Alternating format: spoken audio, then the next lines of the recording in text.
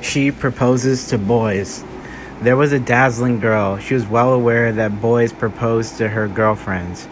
Her girlfriends were popular and liked boys. She was the timid type, one of those girls that all the boys secretly liked due to her bravery, subtleties, and quality behavior. She mostly got along with girls. Girls vented to her. She was a fly on the wall.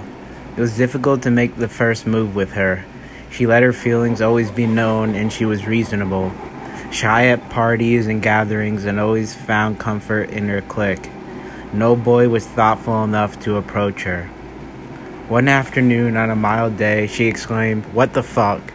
She saved some money. She reached out to the boys she always bullied and made fun of and proposed to him. There was not much thought to it. She liked him. She knew that.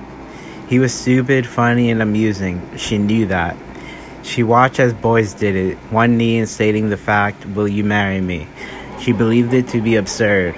She put on her nicest outfit, packaged herself in that dreamy fashion that all boys admire, and with whatever understanding she had, she did her duty. She served. The boy was grateful and gracious. He accepted. He always liked her. He was overwhelmed by her confidence. He would have proposed to her one day. Her girlfriends were upset as they realized many boys liked her, and she took the initiative. His boyfriends were proud.